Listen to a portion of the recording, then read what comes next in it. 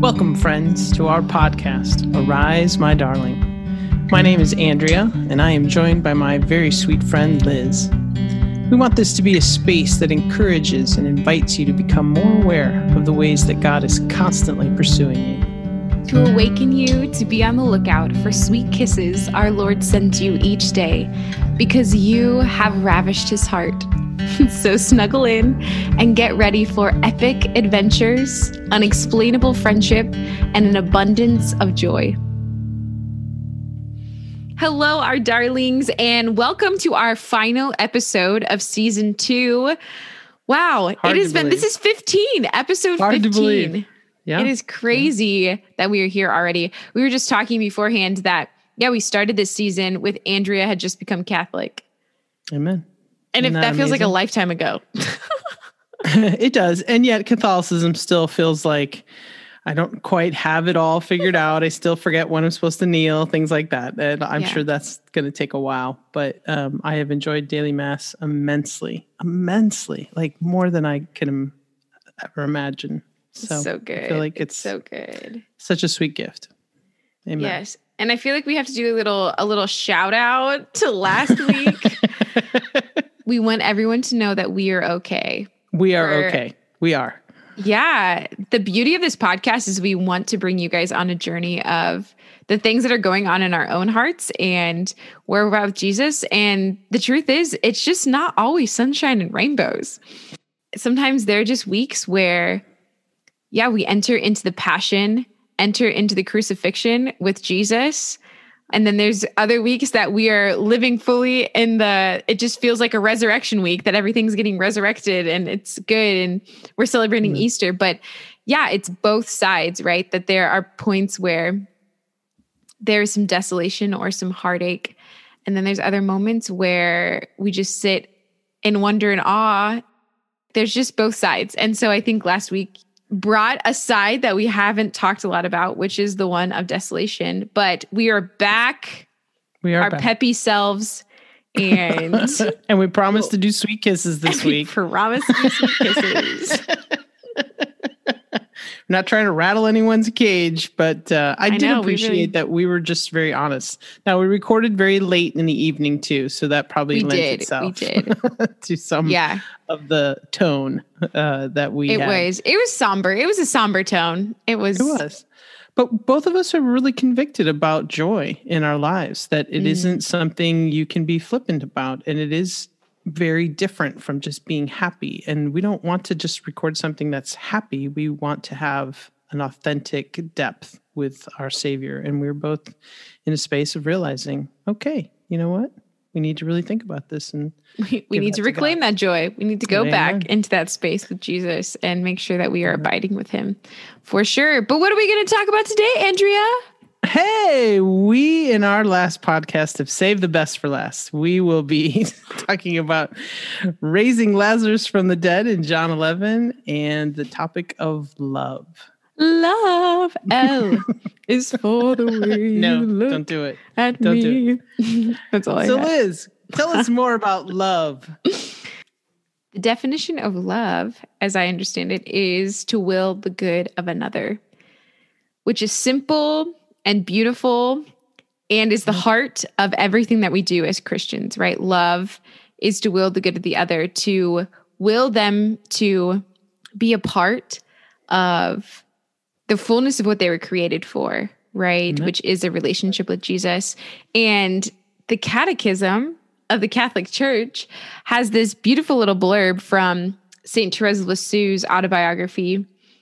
And I feel like it just captures the power and the necessity of love. And this is what it says. If the church was a body composed of different members, it couldn't lack the noblest of all. It must have a heart burning with love. And I realized that this love alone was the true motive force which enabled the other members of the church to act. If it ceased to function, the apostles would forget to preach the gospel. The martyrs would refuse to shed their blood.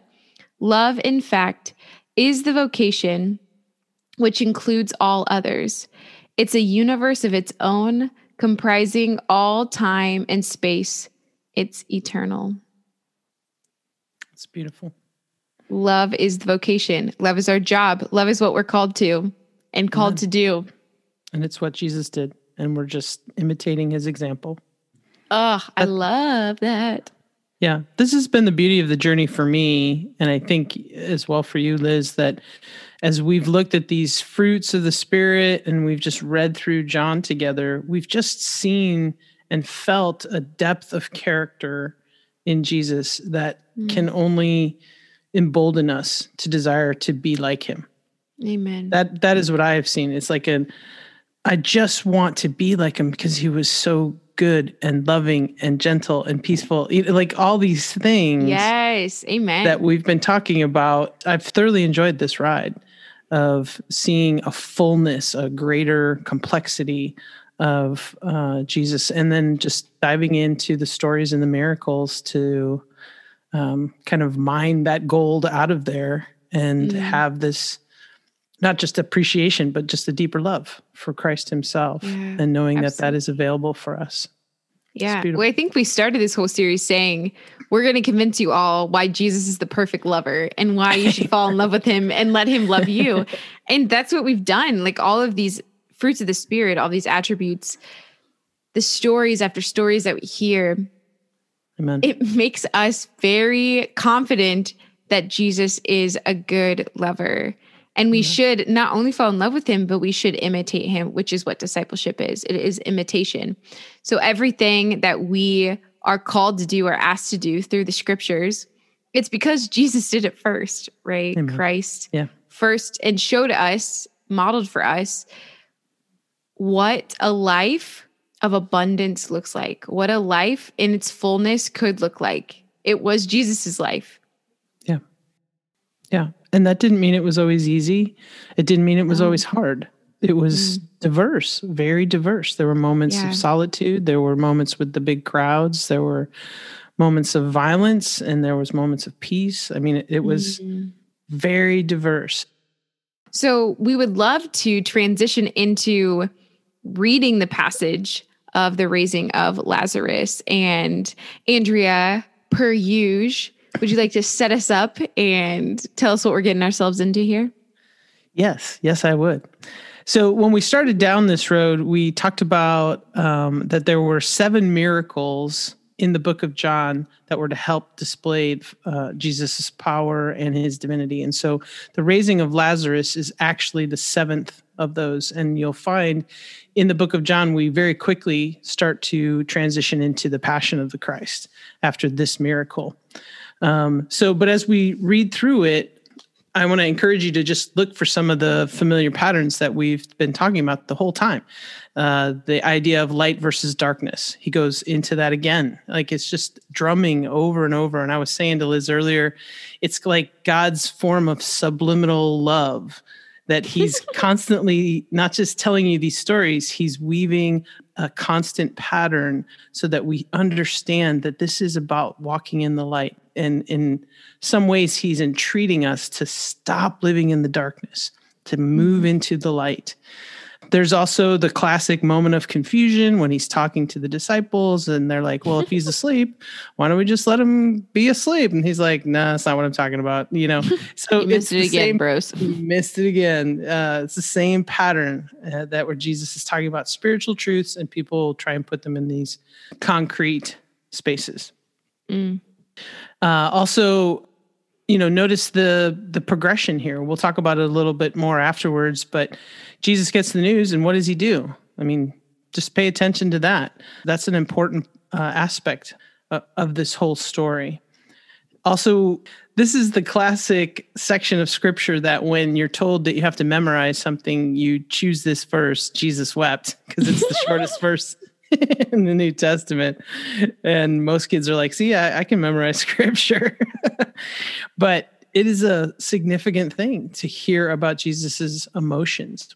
We don't hear a lot about his emotions. There's not a lot of records to that. So sometimes the lack of something is as important as the presence of it.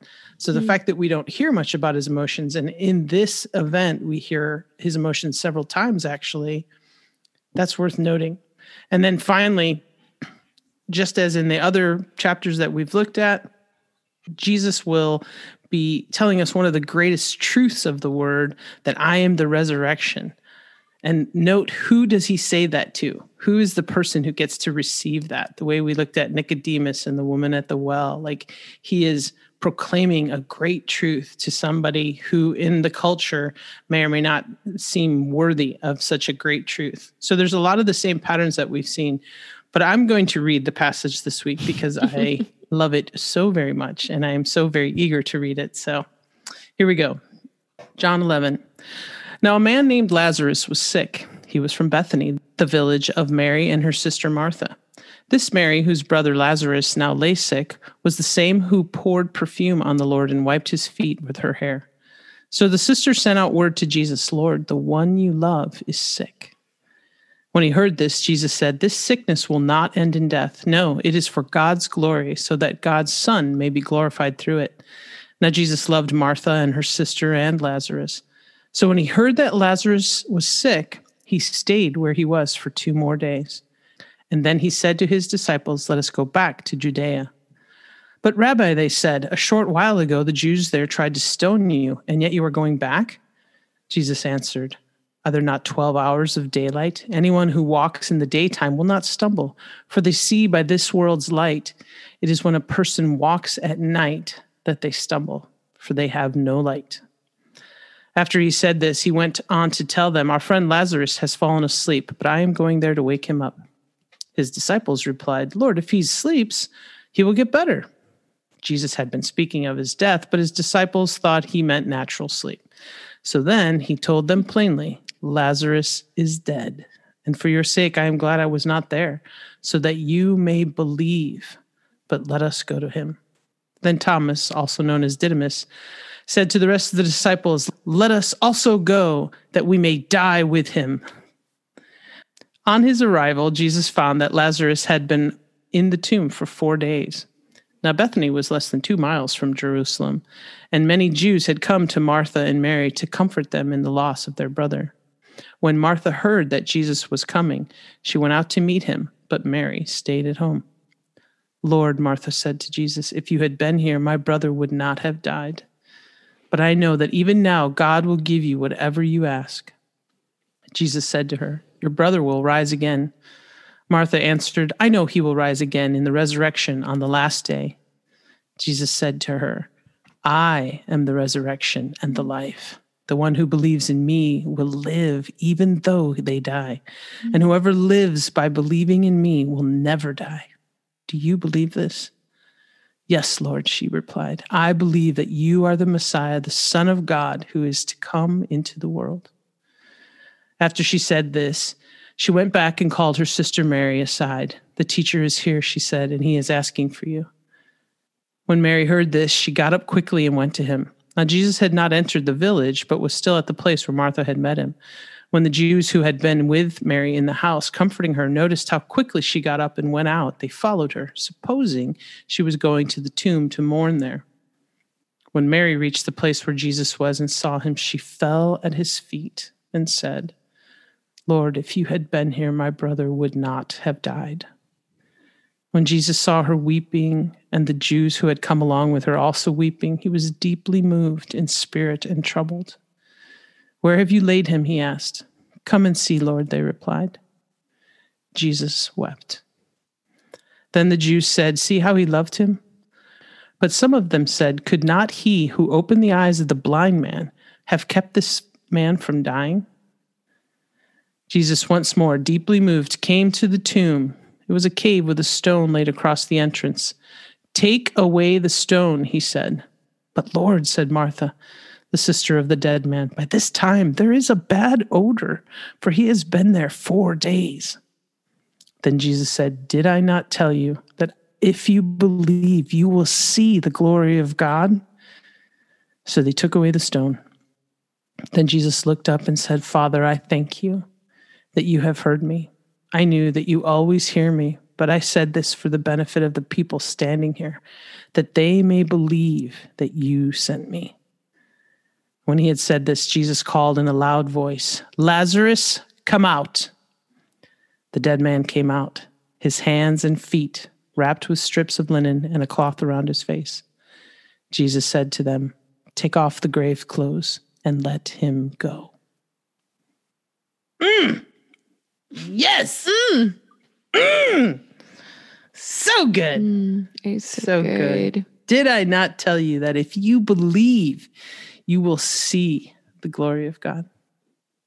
There's so many like just classic one-liners in there. Exactly. It is quoted all the time, different pieces of it. So, yeah. Well, Liz, why do you think Jesus had to raise Lazarus from the dead? Yeah. I just love that we are through all of the different fruits of the Spirit, all the different stories that we've seen. It's been this like gradual buildup, right? Exactly. He walks on water. He heals someone that is blind. He heals someone that's a paralytic. He transforms water into wine. All these stories are miracles and are beautiful, but the ultimate thing for him to conquer is death, right? Because that's the most powerful thing. It's what makes us finite. If he hadn't conquered death, after we died, we would turn to ash and nothing would happen. And so I think that it's beautiful that Jesus is showing, look, I can conquer death, that it gives him glory and power, that it shows his glory and power. And it also is the foreshadowing of his own death and resurrection. I'm struck too that as the passage goes on, the Pharisees immediately are like, okay, now we're going to have to kill Lazarus too, because he's this living testimony of Jesus's power.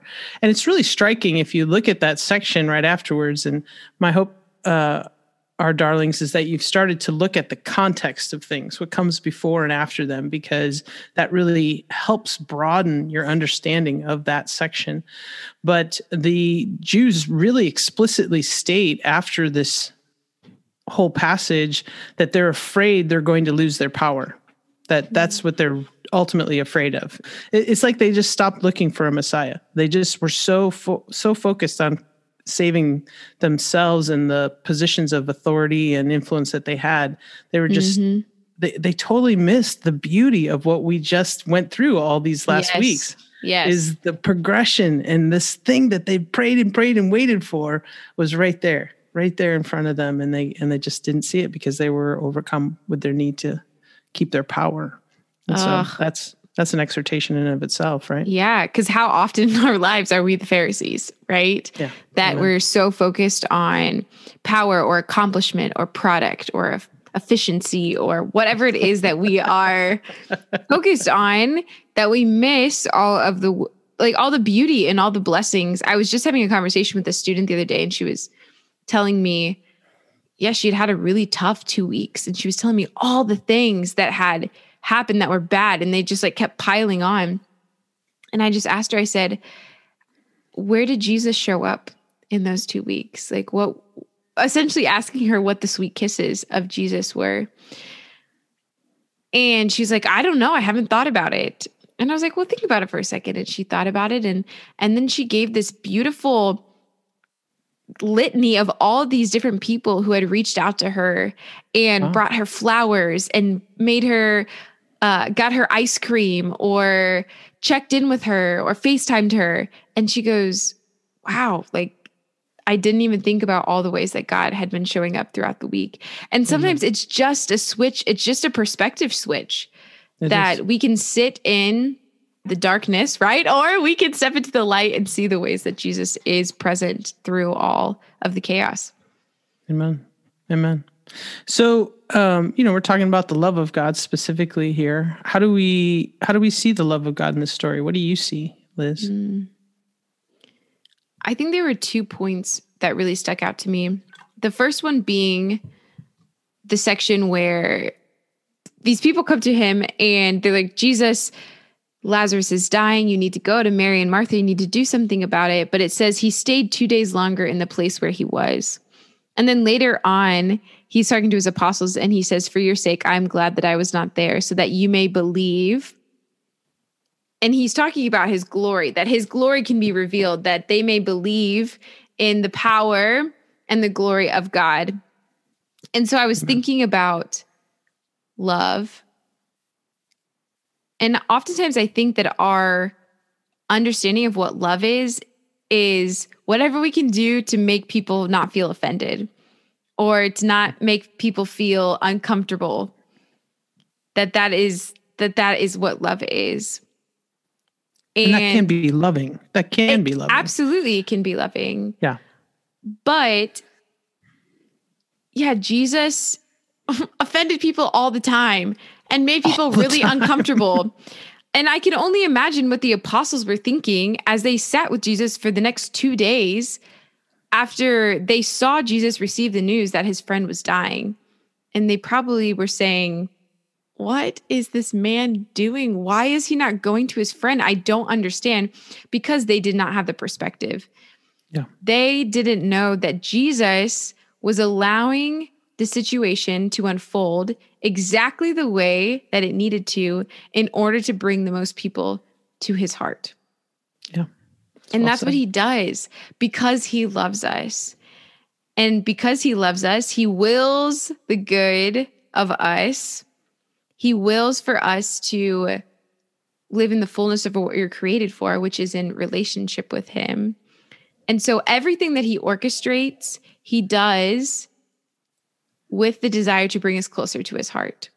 Yeah. Right? So even though in our perspective, we look at this as, Jesus, what is going on here? What are you doing? Why are you not doing anything? He actually was doing something by not doing anything. Yeah. And sometimes that's what he does in our lives. He allows things not to happen because he's working on something else, or he's waiting for something else to pan out in the timing, because he has this great perspective and he knows. Yeah, he knows. He just knows what needs to happen, and he knows when it needs to happen. And so when he ends up showing up to Mary and Martha and then raises Lazarus from the dead, it was this, right? It's this whole foreshadowing of his own death and resurrection. It was this display of his power over death. So many things that wouldn't have happened if he had ran to them right away when he found out that Lazarus was dying. So I think that that's love. He allows things to happen that are going to bring us closer to his heart because he wants us to be in a full relationship with him. Yeah. Yeah. And it doesn't have to be perceived as unloving because people suffered. I think that is the common misunderstanding and easy place for us to trip, is that if people suffer, that means God must not be loving. Those are really not as related as we maybe make them. Yeah. Particularly in American Christianity. I don't know that the rest of the world is struggling with that the same way we are in America. Certainly, if you look at it from Martha's perspective, Martha and Mary asked the exact same question, right? Or say the same thing to Jesus. If you had been here, he would not have died. And they're kind of right. Like, Jesus had the power to heal him. He had healed lots of other people. He could have healed. Why would he not run into a situation where he loved that person so clearly? And that's because there was something bigger going on, and we just don't understand that because we don't have the mind of God. We just don't. I don't really know how to describe faith any better than that. That we need to ask God for the mind of Christ, that we're not necessarily going to always understand, but to simply step into a faith position or place that says, I trust you, even though I can't understand this right now. Yeah. I think I've shared this before, but I always just think about this when we talk about the perspective of God. But if you visualize a grandmother sitting on a rocking chair and you as a little child sitting at the feet of your grandmother, and the grandmother is doing cross stitch, from your perspective, you are underneath looking up at this cross stitch, and all you see is like knots and these strings that are crisscrossing, and it just looks like a chaotic jumble.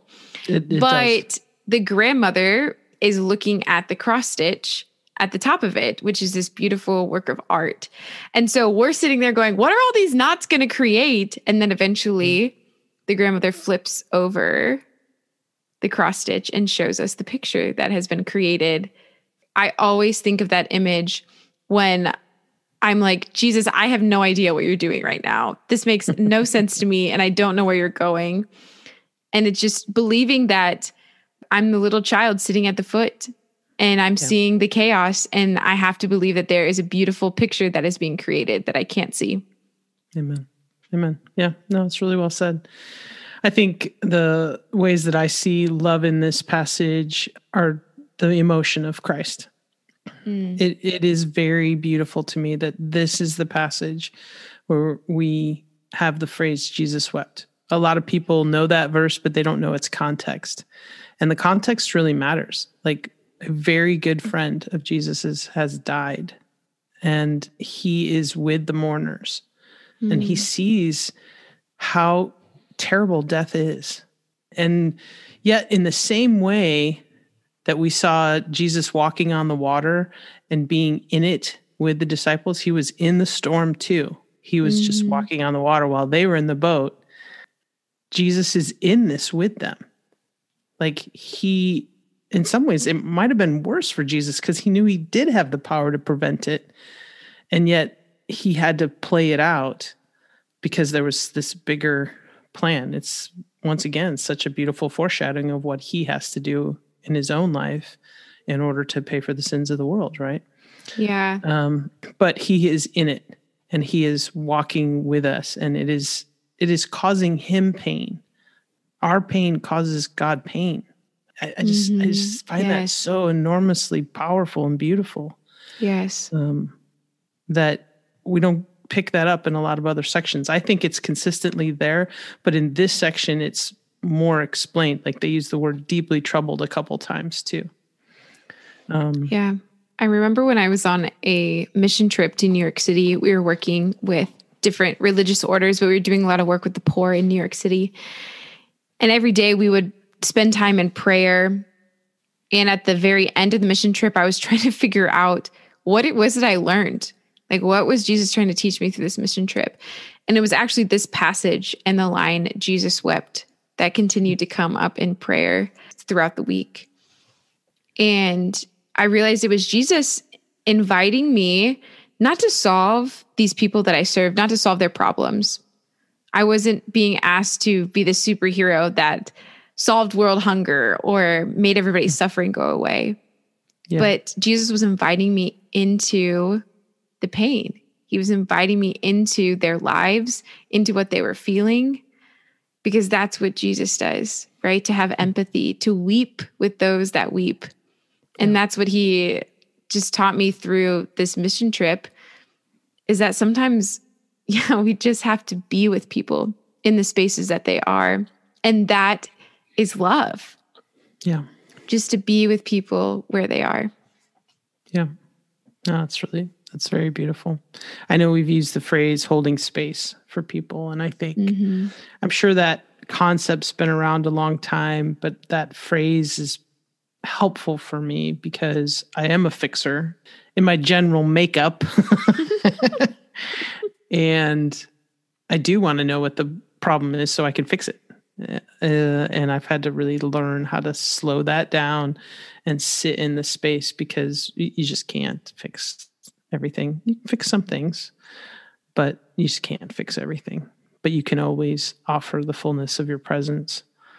And that's what Jesus did, right? He brought his presence to it. So, and just because I'm a nerd and I enjoy really pulling these things out, the fact that he offers that I am the resurrection and the life to Martha is so beautiful to me. Oh, because yes. In an earlier story, Martha is the one who corrects Jesus, right? Where she actually kind of yells at Jesus and says, "Lord, tell Mary to help me." Aren't you going to do anything about this? Do you see this? Come on. Right. Yeah. And Jesus' response is, "Martha, Martha, you are worried and bothered by so many things, but Mary has chosen the good part, and it will not be taken from her." Because Mary is literally sitting at the Lord's feet, just learning from him. But Martha's doing what's expected of her as a Jewish woman in that context. She's taking care of everybody in the house, preparing food, setting the table, just doing all the cultural appropriate things. And so I just love that Jesus turns around and offers her this absolutely beautiful profound truth, he offers it to Martha. And she says, "Yes, Lord, I have believed that you are the Christ." Amen. So and good. I love to see her transformation, right? Just from being this like busybody of like dee, like moving all around to, I just like picture her just running to Jesus. And actually that's her first instinct, right? Like her first instinct in the first story was, well, I need to do work before I spend time with Jesus. And then the instinct in this story is I need to go straight to Jesus before we do anything else. It's just so beautiful to see the way that her heart was transformed through her encounter with Christ. Yeah. But she also does like, hey, Jesus, he's been in there 4 days. It's not going to smell good. Just want to have all the facts. Right. So there's still parts, right? Old Martha is still in there. She is still in there. Just continues to be transformed. But yeah, she's like, do you really know what you're getting into there? I just see Jesus smiling and maybe wink at her like, I got this. Don't worry. It's going to be okay. It's going to be okay. Yes. Good stuff. A little bit of Martha in all of us. Yeah. Anyway. So, Andrea, how have you seen the love of God in your own story? Well, having 50 plus years to look back, it's obviously all over the place. But I can look at some of the big arcs, if you will, in terms of places that I started and places where I'm at now, because I've got so much time, 30 years of knowing God, that I remember back in college very clearly, probably didn't understand completely what my motives were, but I remember telling people regularly that I never wanted to get married and I never wanted to have kids, that I just felt like it was too broken. Marriage was so broken that there was no way anybody could do it right and do it well. And that bringing kids into a broken world was just irresponsible, and that religion was broken and it held no answers. These were my beliefs in college. And so to see that I'm about to celebrate my 30th wedding anniversary, to see 4 kids who are college age and above now, and to be so thankful for how God has rescued me. I cannot do anything but thank him for loving me so well, despite how broken I thought everything was. And I'm not pretending that there isn't broken elements to it all, but yet the love of God has shined in all of it. And the things that I thought I would never do have actually turned into my greatest blessings. I mean, that's incredible, right? Like he didn't have to do that, but he did. And and it's more than transformative, it's overwhelming. And yeah. How about you, Liz? Dang. My first response was my whole life. Exactly. Because I do. I just see, especially now that I feel like I'm really looking for it, like I just see the love of God every single day in so many different situations, and all the sweet kisses and in the people that he's placed in my life and the relationships that I've been able to have. But I think, the answer came in a place that from the outside does not look like an obvious story of love, which is the fact that I am single as a 24-year-old. And I think that if most people, like if someone was to say, have you seen God's love in your story? And I'm like, I'm single and 24. They'd be like, what? That doesn't make any sense. Because especially if they know me, because they know my desire is to be married. You desire to be married. To have children. But here's the thing. When I was going into my freshman year of college that summer, that I gave my life to Christ, that I gave my heart to Christ, when I let him in, he made a promise to me that he would protect and take care of my heart. And he will always hold it. but at some point that he would share it with somebody else, but only someone that could also take care of it and protect it. Amen. Yeah, in that moment, I knew that he was referring to my spouse someday, that he would share it with whoever that is supposed to be. And so as I reflect back on all of just how much I have grown as a person and also all the relationships that I've had, there have been things that I have learned about myself in ways that I have grown closer and deeper to the heart of Jesus through every relationship that I have been in and every person that I've encountered. And I think about who I am now and the type of man and the relationship that I desire to have with my spouse someday. And I see how it more and more, the longer that I've waited, how it's become closer to the fullness of what marriage is supposed to be. Like my desires for what I want Amen. is becoming more and more the desires of the fullness of what the sacrament of marriage is, where that was not the case even a year ago, 2 years ago, 3 years ago. And so I see Jesus out of this just huge act of love, continuing to hold my heart and say, not yet. Mm-hmm. Because I made a promise to you that I would give it to someone who can hold it. And that the person that he eventually allows my heart to be shared with, in my spouse, I know that the love between a man and a woman is a reflection of the love between us and God. Amen. This spousal love. And so my marriage should be a physical manifestation of the way that God loves me. And for me to be able to see that and pray with that, and for that to bring me closer to the heart of Jesus. And so it's going to take a very special man to be able to play that role. and I see that God recognizes that. And because of that, has asked me to continue to wait and trust that what he has in store is beautiful and will be beyond anything I can possibly imagine. Yeah, that's really beautiful.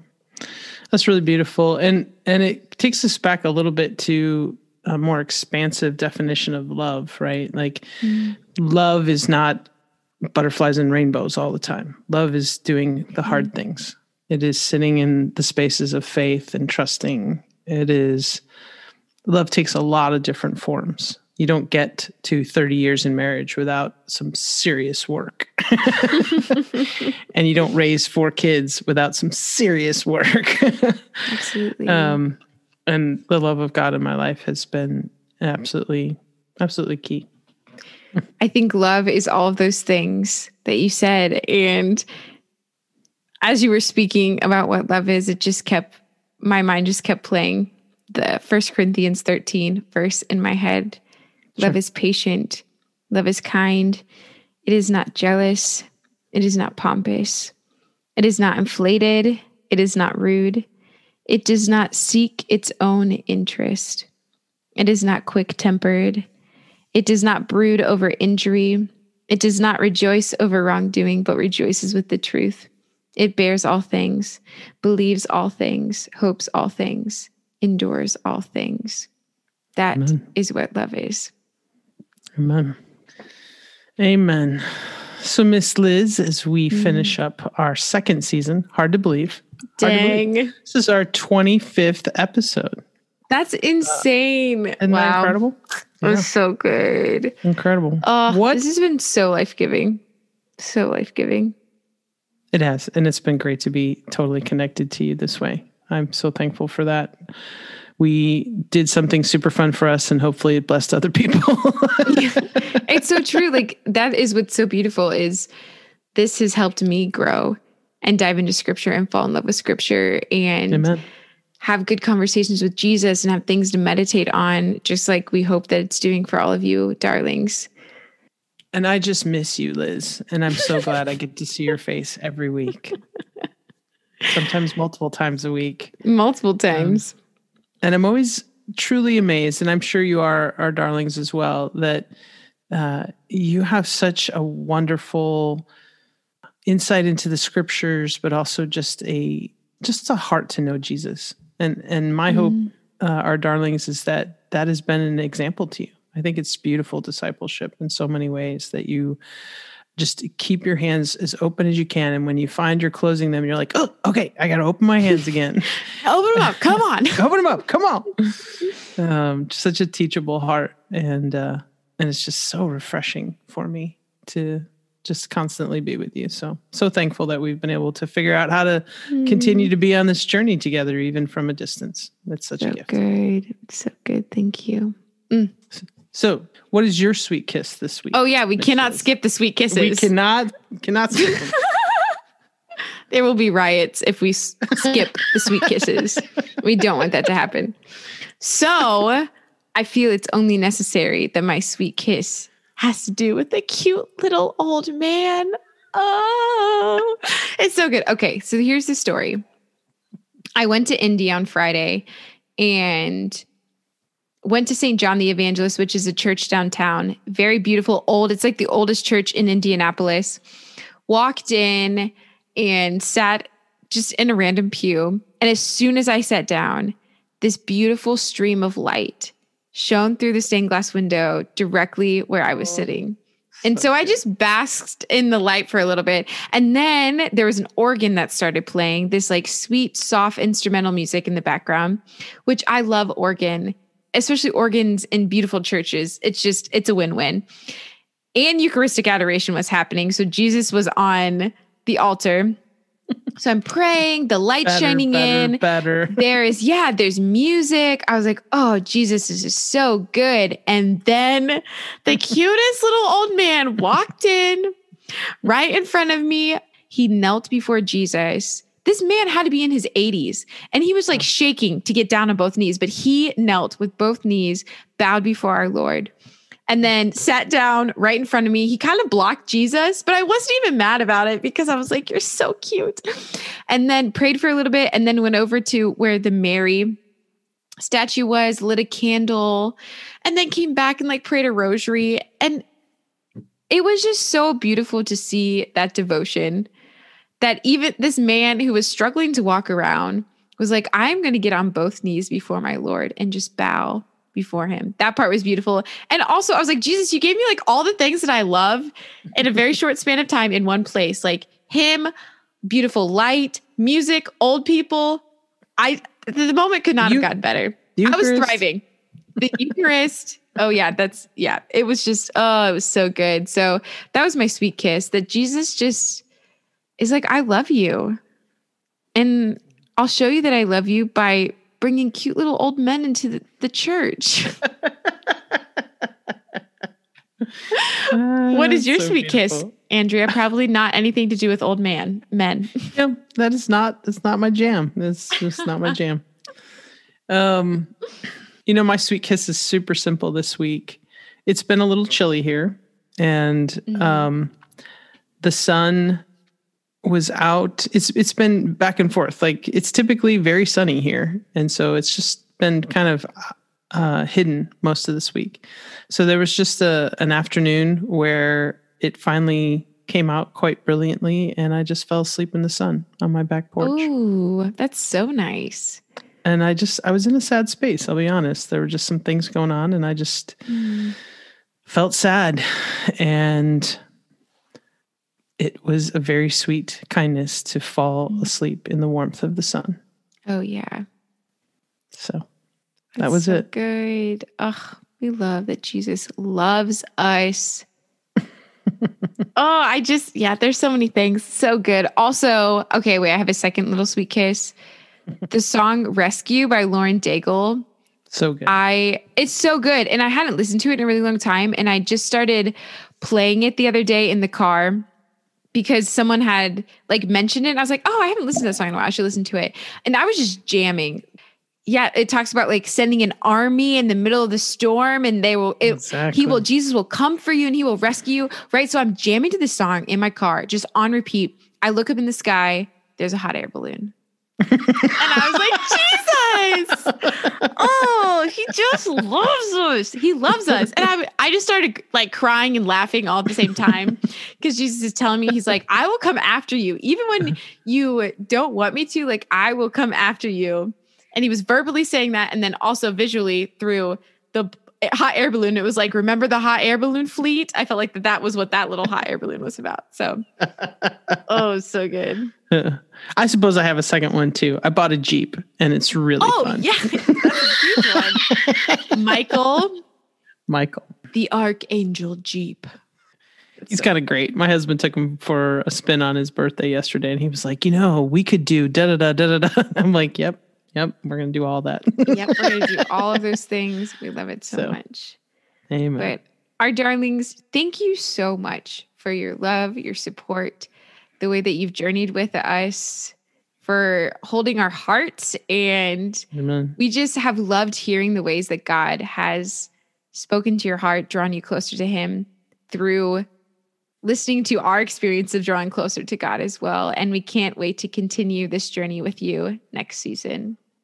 Amen. We are so thankful that you've been on the journey with us. And as we finish up here, we wanted to let you know that we may have a small Christmas present coming and a bonus track on Christmas Day that we hope you'll enjoy. That'll be a little different from everything else we've done. But we are so thankful that you've been with us. And Liz, will you take us out with our verse? I would love to.